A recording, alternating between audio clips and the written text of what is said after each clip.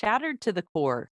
Today, you're going to hear from Valerie J. Walsh. She's an author, a corporate flight attendant, and also someone who has dealt with a lot of challenges, including anxiety, depression, alcoholism, the death by suicide of a very close loved one, and making some painful medical decisions. So, buckle up. This is going to be quite the adventure.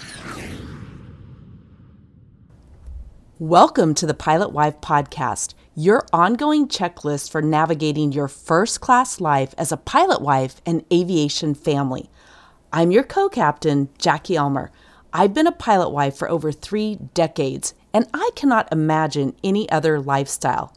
Yes, there's no doubt it's a mix of turbulence and blue skies, but what life isn't? I'm here to bring you the best that the aviation life has to offer. If you have a topic suggestion or a story to share on the show, details are at the end. And if you want the Pilot Wife Survival Guide and Checklist, go to pilotwifechecklist.com. Now, stow your baggage, strap in, and let's unpack the Pilot Wife life.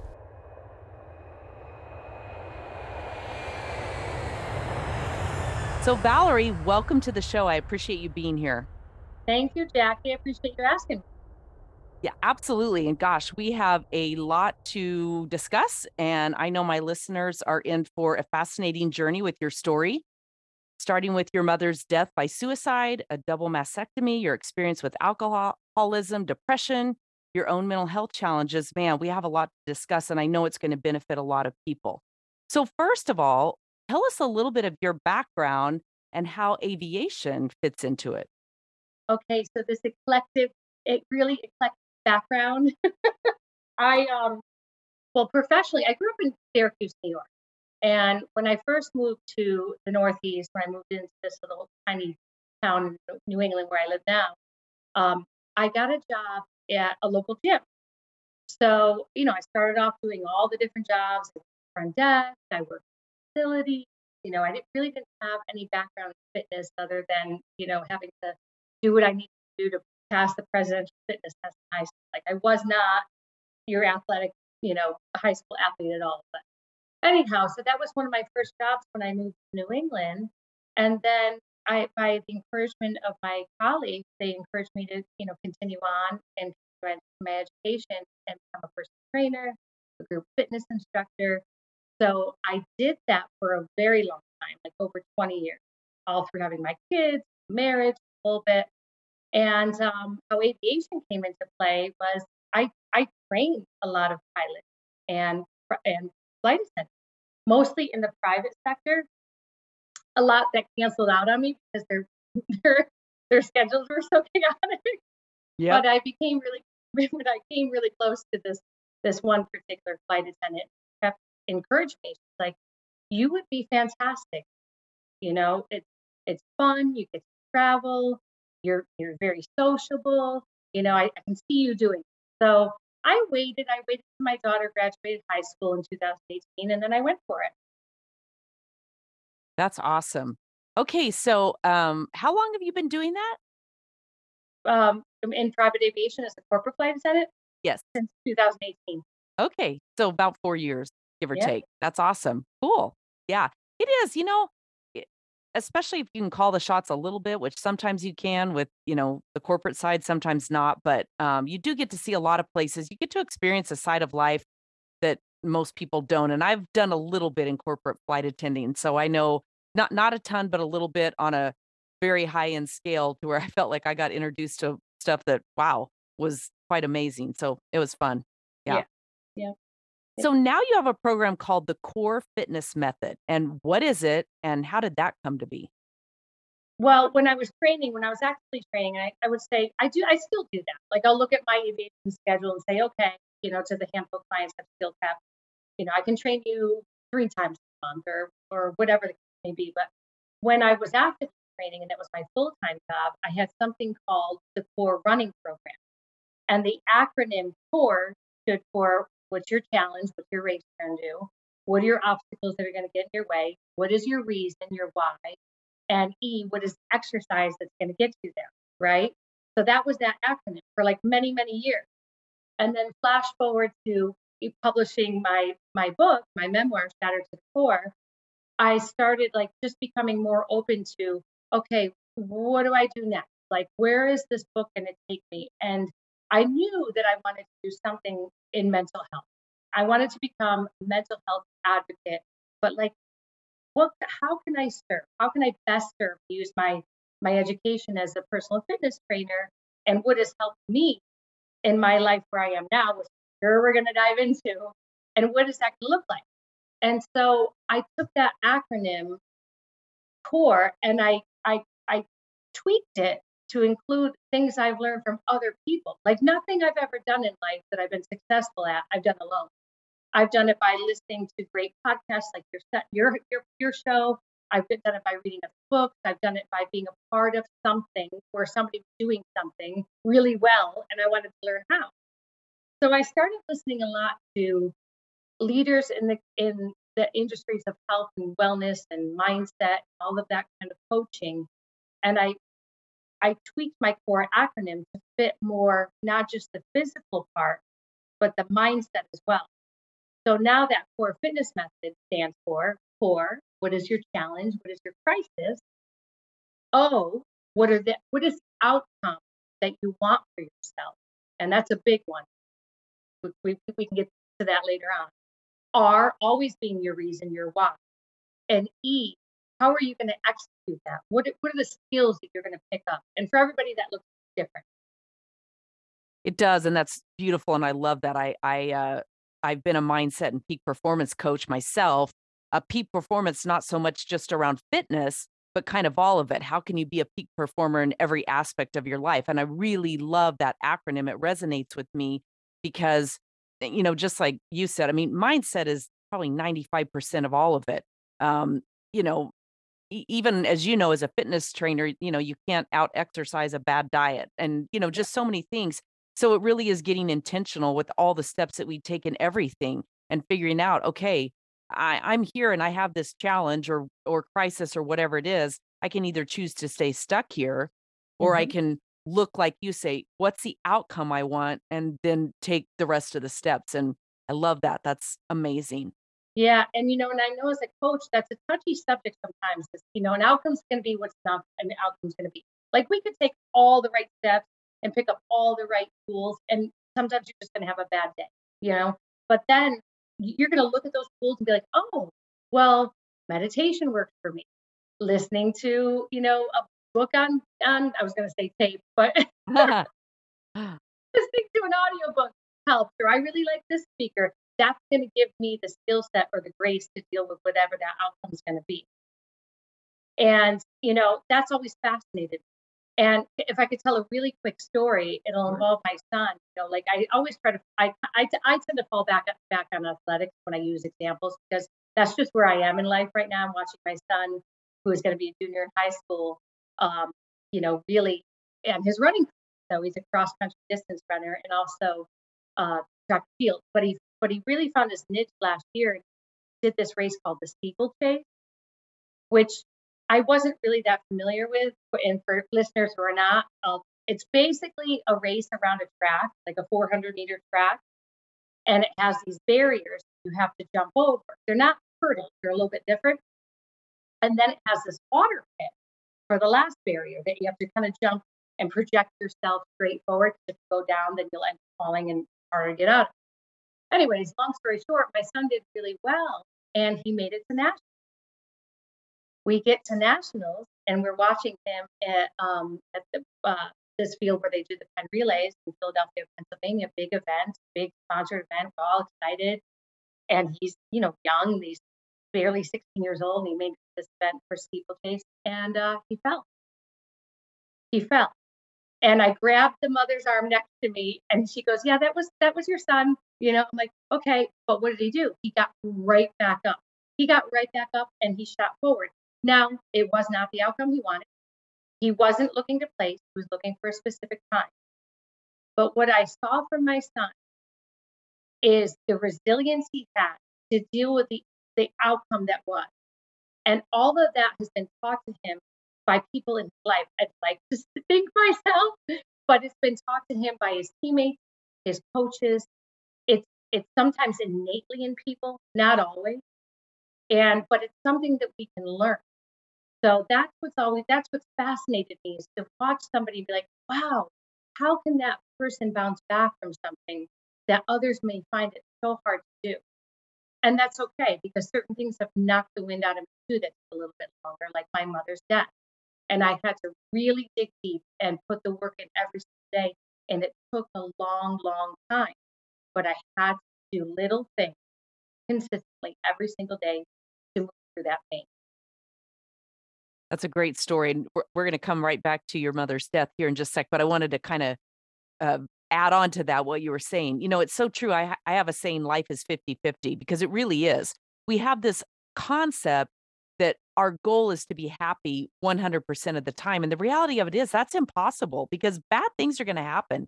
Yep. People are gonna pass away, as you've experienced. You're gonna get disrupted here, disrupted there, some many things outside of your control with other people who are close to you. So pursuing happiness, even though it was a great movie, kind of sets you up for disaster.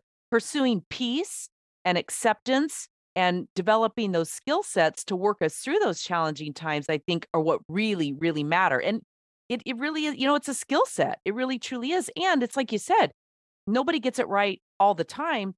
Even at your best and you're most aware, and when you're being very intentional and using the tools, sometimes you're going to get disrupted by a bad day. Sometimes those depressing thoughts are going to come in, trickle in, and you're going to find yourself not necessarily able to kick it for that day. But when you have those tools in place and you realize this is just a phase, can and will work through this, then you know that success is always, just right outside, right there, and you will ultimately reach it. Yeah. And I think I put a lot of pressure on myself, like, that you always have to get over, like, oh, in time heals all wounds. Well, no, it doesn't. I like to say time works if I do. And I'm never going to get over certain things in my life, but I'm certainly going to move through them. I'm going to move forward. It's going to be with me, but I don't have to sit in that pain. So, that, like, learning that, taking that pressure off myself was huge. I'll bet. So let's talk a little bit about your mother's suicide and your process to grieve and understand it. Well, my process was really messy in the beginning because I didn't have one. Um, so in 2013, my mother died by suicide. And I want to say the reason why we say that, don't say commit, is something that I learned um, through becoming a mental health advocate. So when I put the manuscript through for my book, I had it read by professionals in the mental health field, and somebody flagged that, and they said, "Oh, no, no, no, no! If we're really going to talk about mental illness as being an illness, you wouldn't say that. Like if somebody passed away from cancer, you would never say, oh, they committed cancer, And that makes it like, oh, okay." So we had to do like a whole global editing on my document because I put it in there. So I say that because I made that mistake. And then when you know better, you do better. So now, I so in 2013, yes, my mother passed away from the final symptom of her depression. She was 59 years old. It wasn't like it was a shock. She struggled for many, many years. Um, a lot of people that deal with, not everybody, but oftentimes you'll see a dual diagnosis of depression or other complex mental illnesses and addiction. Not always the case, but that was my mother's. Unfortunately for her, she was overtreated in some areas and undertreated in others. Her life wasn't easy. I mean, when she was 18 years old, she found out she was pregnant with my sister, and then she got married because that's what she did back then. And they lived together for a short time, and then she had my sister. I think it was 2 months later she found out she was pregnant with me. So now she's got two little girls, and I'm not going to go down that whole road, but she didn't stay married to my birth father, and it was hard. She had a really, really hard time. And, back then, a lot of people treated anxiety and depression and things we don't talk about with masking it. And her first introduction to value was in her early 20s. So she became what I would call a highly functioning addict, not necessarily pills all the time, mostly alcohol. You know, I had a wonderful childhood, but it was chaotic. Like I am a child of chaos. I watched my mother struggle with putting food on the table, with moving us to different apartments, asking family help, living through the shame of that, and just being a victim of her circumstance. So when she finally gave way to that, I will tell you what, in making the timeline for her service, I could literally see it back. Like putting the pictures up on the poster board, I'm like, oh, that's when it really got bad. So the symptoms from her mental illness, underlying issue in her addiction, started building up. It was a progression. She became isolated. She no longer wanted to go to work, and it wasn't like, I shouldn't say no longer wanted to work. Circumstances built up. She could no longer, she was a fighter. She was a fighter. But what she never learned to do are the things that I've learned to do now because I watched what she didn't try. And that was admitting she had a problem. That was not overcompensating and surrendering, like just surrendering. If somebody asks you what's going on, not always answering, oh, I'm fine. And, keeping all the balls up. She kept all the balls up in the air until she couldn't. So in 2013, she was in a place where she had isolated. And, I wasn't shocked. I knew the morning she passed because I couldn't get a hold of her all night, and then that she was gone.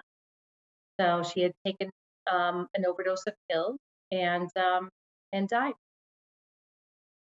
And it was intentional? It was intentional. Okay. We had a phone conversation the night before, and she said some things to me that I knew for a fact. Do you, and this may be a difficult question, and so I hope not, but I know you've written the book and you've spent a lot of time with it. Do you think that there are ways you could have, not signs that you missed, obviously, we know that, and it's always easy to look back, hindsight's 2020. So I guess really my question is more around what advice do you have for other people? And especially I think when it comes to our parents, many of us we're still close and connected to our parents, which I know you and your mom where you were in contact, but sometimes the parental relationship, we're busy with our own lives, we've got our own stuff going on, and we don't often think about parenting our parents, if that makes sense. Like, it's Mhm. kind of, we don't take on that role forever in some cases as they get much older. Sometimes we do, but we don't necessarily look for their signs and symptoms. Does that make sense? Do you know where I'm going with Totally that? does. And let me tell you, there's nothing off the table, Jackie. Like I like to say, I can do these podcasts or have these conversations when I can put those emotions up on the shelf. Yeah. You know what I mean? So, because it's important to get the facts out there. For me, my mother had a dual diagnosis of addiction and mental illness. And because I'm going to speak to the addiction part of that, you can't taste drunk. You can't to coddle and I say that drunk meaning not in an offensive way. That's just the saying. Like you literally can't taste drunk. To coddle a drunk to kill them. So what I wish I knew was to be a little bit more direct that if you think somebody might be suicidal, to ask them straight out, are you suicidal? Now, I did ask my mom that the night before. It was too late. The damage was somewhat done because you can't force somebody to, to accept a willingness for help. Like I could have called, and you have to remember, we had a history.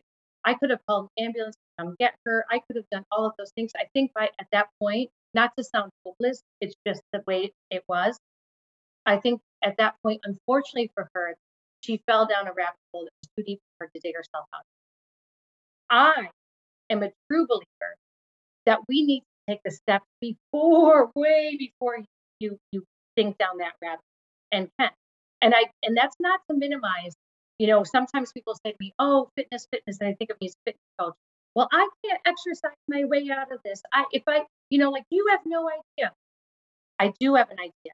Everybody's situation is different. So I want to be real clear that when I'm talking about method, like mindset or preventative method, it is not to minimize if somebody is in an active state of a severe mental illness or addiction. That requires much more than what we're going to talk about today. Yeah. So once this occurred, let's go back to where we were kind of with your process to grieve it, understand it, and deal with all the aftermath of it.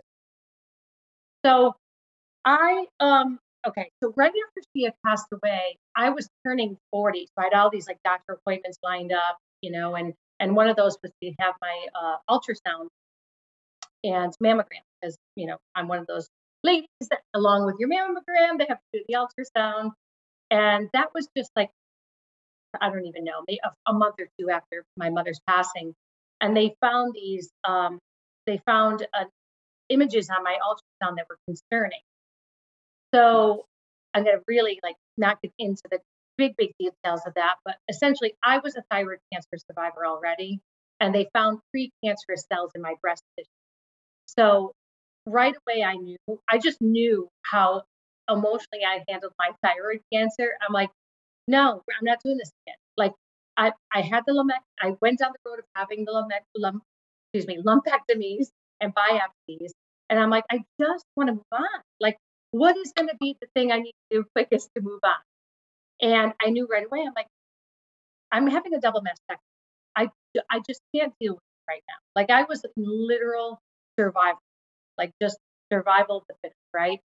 So, and I don't regret my mastectomy. I don't mean to sound like that. I just knew right away, like, okay, this is going to trigger a bunch of anxiety. I'm already a hot mess. Like, let me get this surgery. I don't want to have to deal with a medical thing on top of everything. So when I had my surgery, well, what happens is when you're removing your breast, they also remove the breast tissue, and breast tissue holds estrogen. So that like, whoop, that was like, oh, you have underlying issues of depression that might be in remission. By the way, I like to say that I don't have an active state of depression. My depression is in remission, right? So my depression was somewhat in remission. I mean, I was grieving, but I wasn't, feeling like I had, a scary case of depression going on. Well, that will set up, that reared its ugly head right after mastectomy. And sure, it was hormonally related at first, but I wasn't doing anything. I was just like, I just wanted to go back to the way life was, right? I wanted to go back to working. I wanted to go back to being a mom, a wife, hanging with my friends. And so I did what my comfort zone was. I went back to work on the weekend. I would drink and party with other friends who drank and partied like us. And, I thought that everything would be okay. Well, what happened was I started waking up if I drank too much the night before. My response to alcohol literally came on a physiological level because I didn't deal with the trauma from losing my mom. I just was like, boom, nope, we're gonna move on from that. And I started waking up with panic attacks and in cold sweat.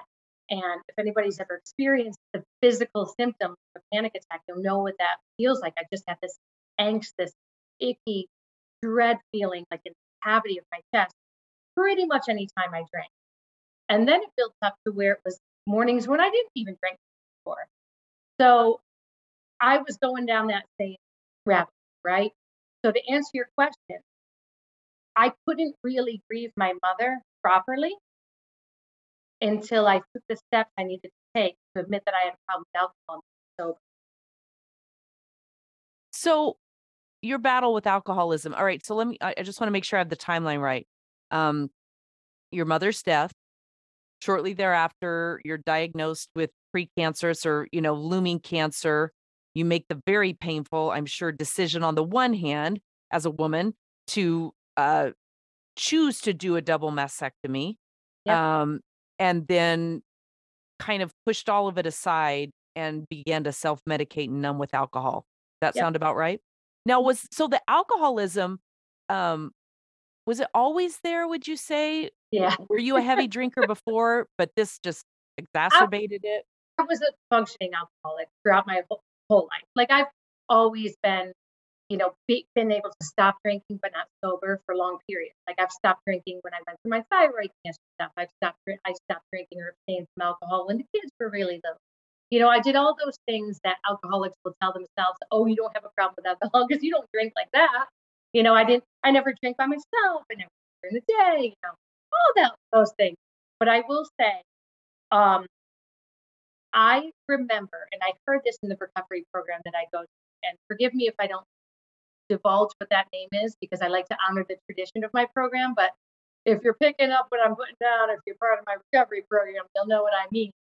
um, they say most alcoholics remember their first drink, and I'm that alcoholic. I remember when I was 15, I opened up the refrigerator in my parents' garage, and I picked up like a Utica Best or a Milwaukee's Beast or whatever the gross beer was that I picked up, and I guzzled it.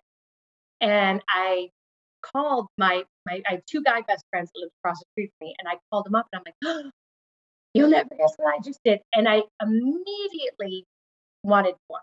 Like immediately. I immediately wanted to feel more of what that beer gave me. And it was more of what I couldn't feel yet. I didn't have the skill to feel that way about myself yet. And that was my whole life. My whole life. Yeah.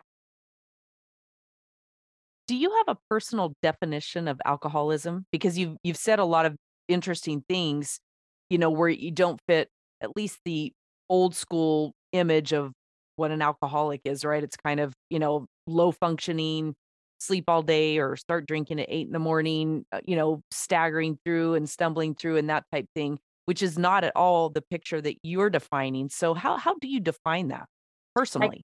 I personally, for me, well, I can't define alcoholism because for everybody it's different. Right. For me, I just I okay. So I have a mental illness. It's in remission right now, right? Just like a diabetic couldn't really safely have sugar or they're gonna have to adjust their insulin. Because I have, experienced depression and anxiety, I should not pick up alcohol. I have an allergy to it. I literally cannot drink safely because there's something in my brain that when I pick up a drink, I cannot put it down. I want more of. Does that make sense? Yes. Yeah, it So does. that for me, again, what kept me from going to my recovery program was overthinking a lot of things. I like to keep this real simple because I can overthink everything. I literally have an allergy to alcohol. I have bouts of depression and anxiety that I've learned to keep at bay now because I have a different life. And one of those things never to include in my life again is alcohol. How long has it been since your last drink? Well, I should say almost 5 years, but I'm 4 years and however many months and however many days, but September 17th, 2022 will be 5 years. Congratulations. Thank you very How much. how's that been? How's that 5 years been? How many temptations have you had? How have you managed those? Well, I'm really lucky. I'm one of those who, when I stopped drinking, I never really had the physical craving for alcohol. So there's a slogan in my program that I came in for my drinking, I stayed for my thinking, and I love that. Like when I first started showing up, like, oh gosh, these cheesy slogans.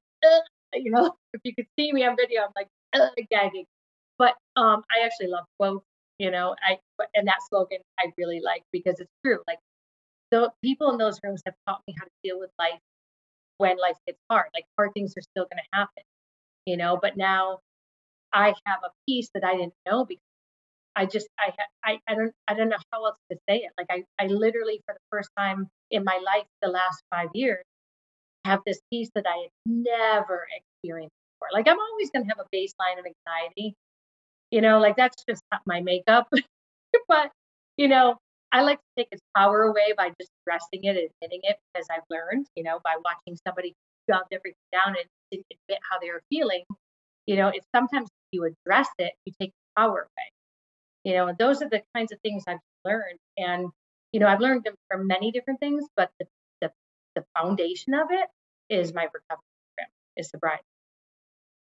I like to use the AAA actually, and I call that awareness, which you're very aware, and then acknowledgement. That's kind of addressing it, just acknowledging instead of trying to push it away.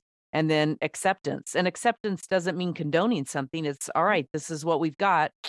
What, and then the fourth A would be action. What are our action steps going to be from that point forward, no matter what it is in your life? But certainly, I mean, that's a very valid one. I always tried to my whole life, I always felt like I always had to have the answer. Like I always had to figure things out, including even though I knew shocked that my mom died by suicide. I was shocked when we went to her apartment or in our apartment, we lived in a trailer when we showed up. My mom she took a lot of pride in how she kept life. Even growing up when we had small apartments, wherever we lived, she was super creative. She was very artistic. She always kept a beautiful home. And she was really proud of that. She would always make sure her place was in order. And her place wasn't. And there wasn't a note for where the cats were gonna go. We were just like, what the heck? So that just, shows you that when somebody actually makes that decision, they're literally out of their mind. They're not in the right place of mind at all.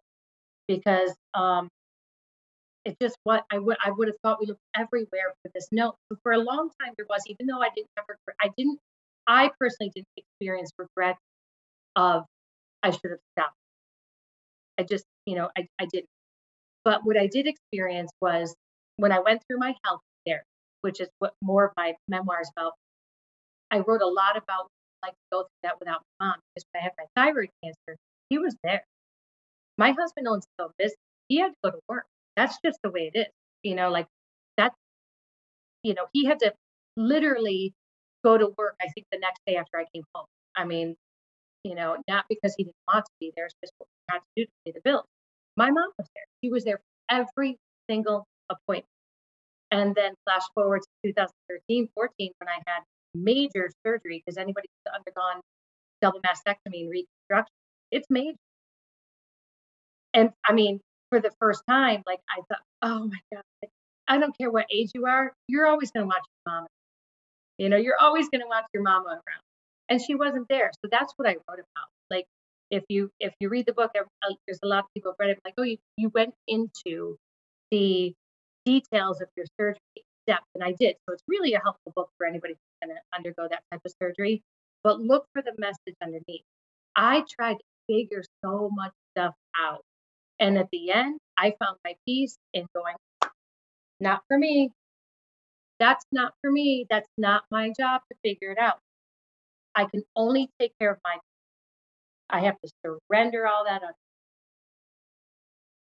Yeah, I was going to ask that. You talk about surrendering. And so I was going to ask, what was it that you had to surrender to finally achieve some sense of peace with your mother's death, with your diagnosis, with all of it? With my mother's death, I had to stop looking for signs she was okay. I had an uncle when my daughter was born. He died from pneumococcal pneumonia. 37 years old. He was really young. That was my mom's brother. And we were super close. So, and then I lost my grandpa. Those were two guys in my life that I was super close with, because, I didn't mention my father for a reason. Those men were in my life, and they were, I was really close. So anyhow, when they passed away, I dreamt of them a lot. And I'm super spiritual. I believe I'm going to take in a little ride, Jackie, because my dog wants to go out. So here we go, listeners. I'm going to bring my dog outside. So when they passed away, or when other people in my life had passed away, I always felt like I knew they were at peace. I would see a butterfly, or I would hear Journey on the radio, or I would dream of them, or some way, somehow, I knew they were at peace. With my mom, nothing. Not a dream, not a forced sign that I would ask for out loud, nothing. And, I went to mediums. I tried all of that. And that's not to, say like if you believe in that or not. I was just reaching. I was reaching for answers. I had to let go of that. Like I knew that I was gonna I was disrupting my own peace by trying to find out if he was finally it. So I had to let go of that. I had to surrender to the fact that I had a problem with alcohol. I had to surrender what other people thought of me and caring about it.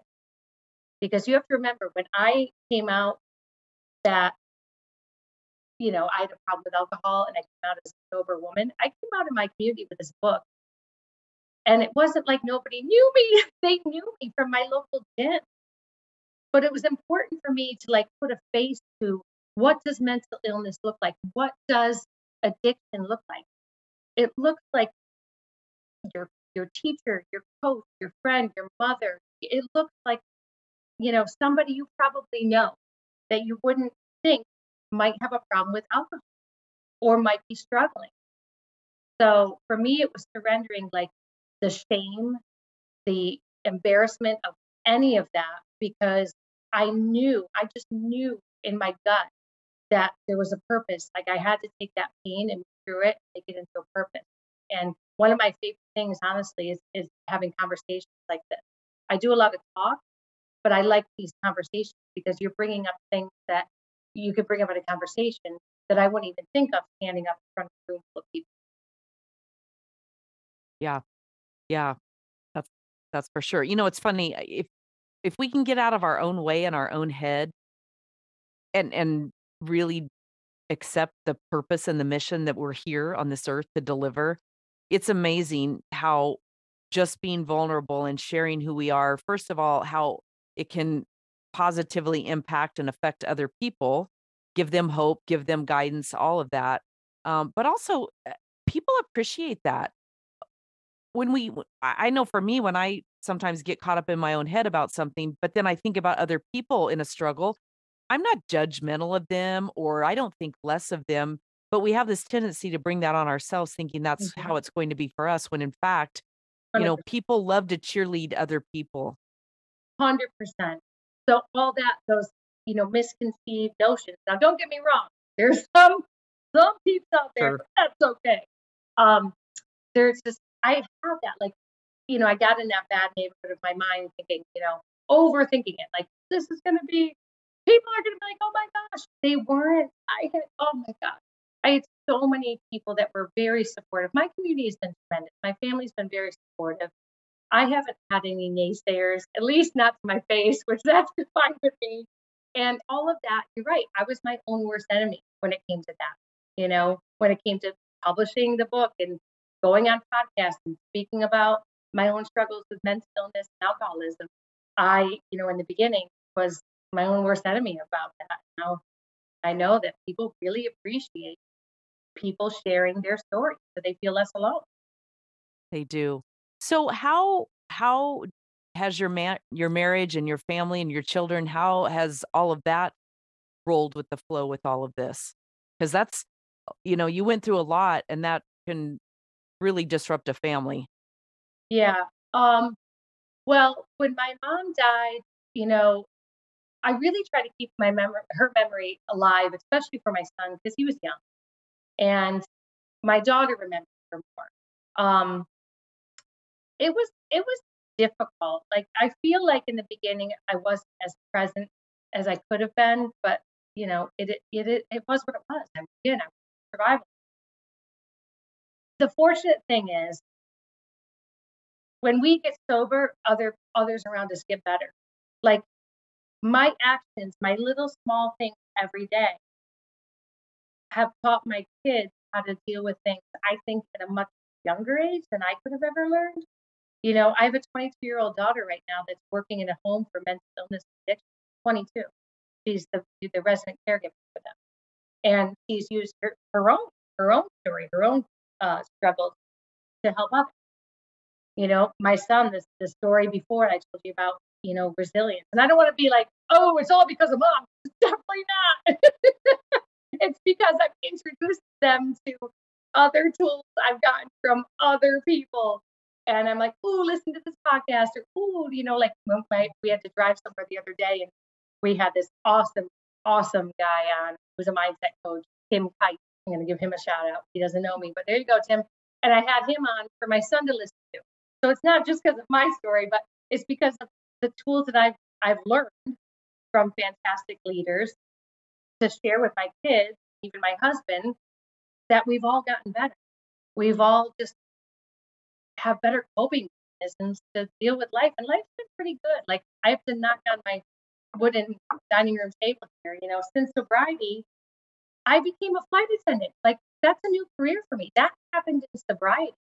I get to travel all over the world. I get to talk to people like yourself and people that I would have never met. We met on an aviation social media website, right? Yes, Before. Like life is really good right now, and I don't take that for granted 1 second. I still, like, even though life is really good, I know that I have to still do the same thing every single day that got me to where I am right now. yeah.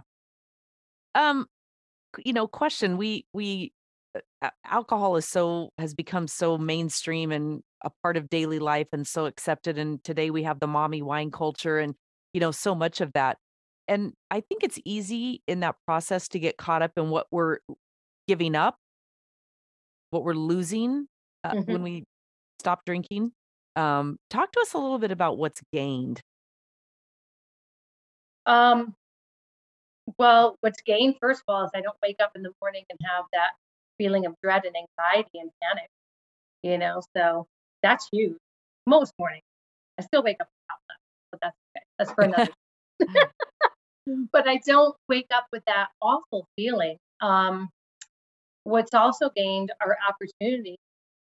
I mean, I I'm still a little socially anxious, like I've always been that way, but I think I've gotten better at it, and it's not fault. I will say one thing I've gained is making real connections in social settings. Like, first of all, people don't drink the way that I thought they did when I was drinking. When we would go out to dinner, with this, because our thing was my husband and I really, he was a chef at one point. So we love food, and we love, like, going to different restaurants, having, going to people's homes for dinner and switching around to, a handful of like 5 different couples that will host a dinner.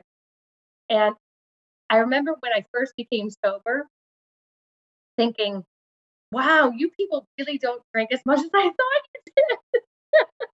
And really, what I gained was having a real conversation and remembering conversations and sitting across from somebody at dinner and really listening and not putting on the falsities of having a glass of wine in my hand and being and not and pretending to listen, but not really listening. So that was huge for me to be able to go out in a social setting and really be present and not trying to put on like the face of, oh, there's Valerie, isn't she so fun? No, this is what you got. And hopefully I'll be invited next dinner party. Very good, very interesting. I love the insight for sure. So I know you mentioned this in the book, and I personally am very big on journaling. It's a part of my daily routine. I do a thought download. I mean, my journal has been my best friend since I actually started journaling in junior high school. And certainly, like many people, I've gone through years and phases where I didn't journal so much, but it's a big part of it. And I know, that you've shared about your journaling process. So tell us about how and why you used it to capture the details, certainly of your preventative double mastectomy, and your reconstruction surgery and all of that for your memoir. Tell us about that process and why. And So it's funny because when everything first came out, I thought, everyone asked me like, when did you start writing? Yeah, I was never really a writer. Like, I hadn't even taken a creative writing class. I have since post book, but I wish I'd taken a few writing classes. But anyhow, and then one of my friends reminded me, like, Valerie, no, you were always a writer. I used to write poetry all the time. And then right after my mom had passed away, all of these poems like poured on me. And I just put them in the folder and I have those, but like all of these poems poured on. As far as the book goes, I didn't write to write a book, honestly. When I was going through my surgery, I unfortunately, you know, so many women gone through a double mastectomy that I had like one or two literally right in my own neighborhood that I could reach out to. And one of them was gracious enough to show me, talk to me a little bit more about the process. But she didn't have any like pictures or couldn't remember a lot of the details because it had been years. And I don't think I would have remembered. Like if I decided, in 2018 that, I'm going to look back at 2014 and try to write about it, I would not have remembered all the details. So I knew right then and there, I'm like, okay, I'm going to start writing notes that if God forbid I have to go and tell another woman what my process was like, at least I'll have a reference point. So that's where it started. And then I just started adding some feeling to it. Like it was really clinical. And then, I found myself like sitting in the doctor's room, feeling these things, and then going into the car and speaking those feelings into the phone. And all of those, like journaling the notes, the details of the surgery and emotions I was feeling throughout it, it was a mess. Some were on my phone, some were on my computer, some were in the journal book. They were all over the place. And then in 2020, when nobody was flying really, my account was flying. We had all this time. And I had a few years of pride in my belt and some clarity. I was like, you know what? I think you have something here. So I pieced it together into a manuscript. And that's how that became Shattered to the Core. It was my intention was really to start off with notes I could share with another woman about the mastectomy. And it turned into this whole cathartic thing that became a book. And one piece I will just mention really quick, a part of that process was when I first did the first pass through at a copy editor, she gave it back to me and she was like, I need to know more about your mom. And in there, I think it's chapter 2 or whatever it is, the quote is, oh gosh, I'm gonna have to look, Jackie, because this is important. This was huge when I did this. I'm just gonna reference whatever. The more a daughter knows her mother, the stronger the daughter. That because every chapter I put a quote underneath the chapter, and that came because my copy editor said, "I need to know your mother more, and we are all as a family in a better place." And I could go to her sister, my aunt, and say, "Hey, do you mind if I come over with my phone and record like some stuff? I'm going to ask you some stuff about mom." And 3 hours later, I think I had whatever that chapter is, chapter 2. That was from my aunt Donna. And that could not have happened if I decided in 2014, oh, this bad thing happened. Let me write a book about it. Like, right. I needed years. I needed variety, and I needed to be able to talk about how she got to the place she did to take her life, because that certainly was not talked about in the first few years of her passing. We couldn't even open up an album and look at her picture. Too painful. That only happened in the last 2 years. Yeah. Well, I know this process in your book will help a lot of people who are going through this, who do have questions. I mean, I think it's been in such recent years that people have opened up and really started talking about anything that's really from a personal level of pain and grief and loss and depression and mental illness and mental health and all of that stuff. So I know that that's so important and going to be so helpful. And thank goodness there are people like you willing to put it out there, and benefit others. So thank you for that for sure. Well, thank you. Thank goodness there are shows like yours that are willing to have people like me on. Based on your experiences, what are some things that we can do every day, to keep ourselves in that peak performance level, to maintain that good mental and physical health? What can we do daily? I'm a big So, person about like slight edge things, right? It doesn't have to be this big long list. It's like right. little things. So I was telling you back to that, my core fitness method. Again, this is not, to minimize anybody like an active state of depression or addiction, because I am going to talk about exercise, because for me, other than my sobriety, like that's a non-negotiable. For me, every day I need to move. The profession that we're in, in aviation, it's like, I remember when I first started flying, there were some folks like, what are you going to do if you can't exercise or get to the gym? I'm like, I'm going to use what I have. Like, and maybe it's a walk that day. Maybe it's, in my hotel room getting a YouTube video on. Like, we just make it work because it's just one of those things I have to do pretty much every day. Pretty much, be reasonable. So I would say move more, stay connected. I, I love my alone time. Like I like myself a nice little, evening with some candles lit, and I love my alone time. But I know that the alone time can't turn into 2 days, 3 days to 4 days to 5 days, start to turn into isolation. So connections are important. Move more, don't isolate. And gosh, if I had to have a third one, and this is I'll put it up. This is the hardest one. Eat well. And I know that sounds so simple, but really hard to do because you have to have food every day. Like for me, giving up the drink, like I don't have to have alcohol every day, but I have to have some food in my refrigerator. So I have to make really good choices because I'm telling you, if it's there in front of me, I'm probably going to make the bad choice of picking up the chocolate cake. And food is a hard one for me. It is, especially travel.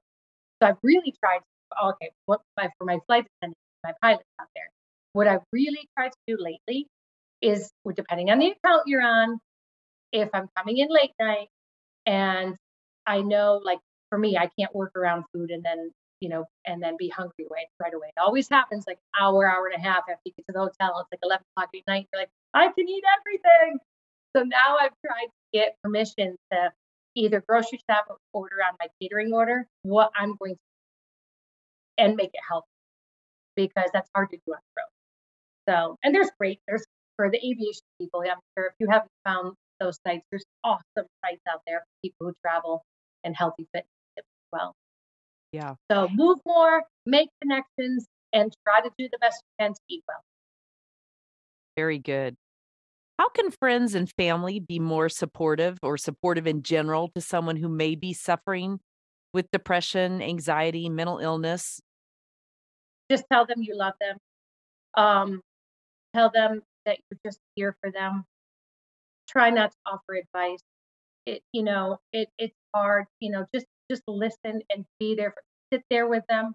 Like everyone's case is different, and it's so complex. It's so complex. Um, so you just don't know where that person's at. So the best thing you can do is just tell them that you love them. Try not to compare. You know, Try not to say to somebody, "Well, at least it's not like this." That for somebody who's going through something, that'll shut them right down. If they open up to you and you say, "Well, at least it's not this," that's a good way to shut somebody up who might be experiencing some depression or anxiety. They will fall down that rabbit hole of pain. So just be there, be present, be supportive. You don't have to have all the answers. I don't have all the answers. I still mess up, and I still have to remind myself, stop, just be there.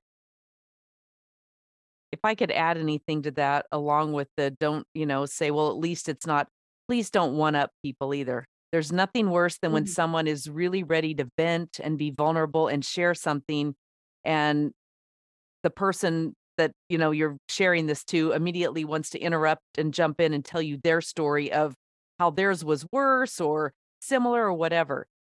Be a good listener and take the opportunity later to, empathize perhaps, and then once they're done, share in a very small way what that is. But whatever you do, don't one up people. Yeah, heard that. Yeah. So tell us a little bit about what the goals were for you in writing your memoir, for writing Shattered to the Core. Really, the goals were and remain the same, although I tweak it for different audiences. And what I share for information um, is so other people won't feel so alone. I've got this dream to be at a dinner party sometime and making the small talk and you know um, the shame of a mental illness that can often lead to if it's overtreated or undertreated lead to problems with addiction. I have this dream that we'll all be able to like talk about something that we're going through that might be categorized under mental illness, as simple as we would talk about, like, oh yeah, I've got a sinus infection. Oh my gosh, it's really acting up. This medicine that helped me out, blah, blah, blah. Like, that's how simple I would like to make it. That's my goal, is to be able to talk about these things so they become less shameful to talk about, because there's still stigma. I mean, I'm attending this huge event in my community this Sunday where I'll be a presenter. And the main goal of this event is to still work on the stigmas that surround addiction and mental illness. So there's still work to be done every day. And that's my goal. I love that. So what's next for you? Do you have other books planned? Tell I've us. got an outline, so I'm trying to get back to writing. I really haven't been writing. So I'm trying to get back to the discipline. And I love that. That's become my new word that I've learned more about, because it makes the Catholic girl in me cringe when I hear that word. I'm like, discipline. You know what? Discipline means to learn. It means to grow. So I'm trying to get back into the discipline of writing a little bit every day to get that endurance down again, because I haven't been. And for the past few weeks, I picked that back up. And I've outlined a goal for a new book. Can't talk about it yet, but it's out there. And what's in store? Just keep having conversations in any kind of capacity that people will have. I love doing podcasts. I love going to events and talking with other people about this subject. So I do a lot of health fairs, and I've gone to corporate events. I just like having conversations, really. They're powerful. It's funny, I don't remember, it's been a while now that I heard, someone was struggling. I think this was on another podcast. Someone was struggling with the word discipline and, like, the harshness of it, and, the person who was talking flipped it and just said, "Think of the word disciple. You're becoming a disciple of whatever it is that you're pursuing," and when you can kinda look at it that way, you're the student in pursuit of that, Mm. versus discipline as some type of harsh thing, so Yeah, I yeah. try to keep that in mind. Yeah, I love that, Jackie. Yeah, I Yeah. felt that way about surrender too. Now it's one of my favorite words. I'm like, surrender. Ooh, surrender? That's like you're giving up. What do you mean Right. surrender? And when I really learned what true surrender meant, not having to figure everything out and letting go, then I'm like, okay, I like And that's how I was with the word acceptance. It was like, no, that's like condoning. That's like saying it's okay. No, the more time I spent with it, there's that saying, pay attention to what you resist, because yeah. what you resist persists. And so I've learned to do that. When I'm resistant to something, it's like, there's a life lesson for me there. So I'm going to journal about it and pay attention to it and come up, figure out what this lesson is for me around that.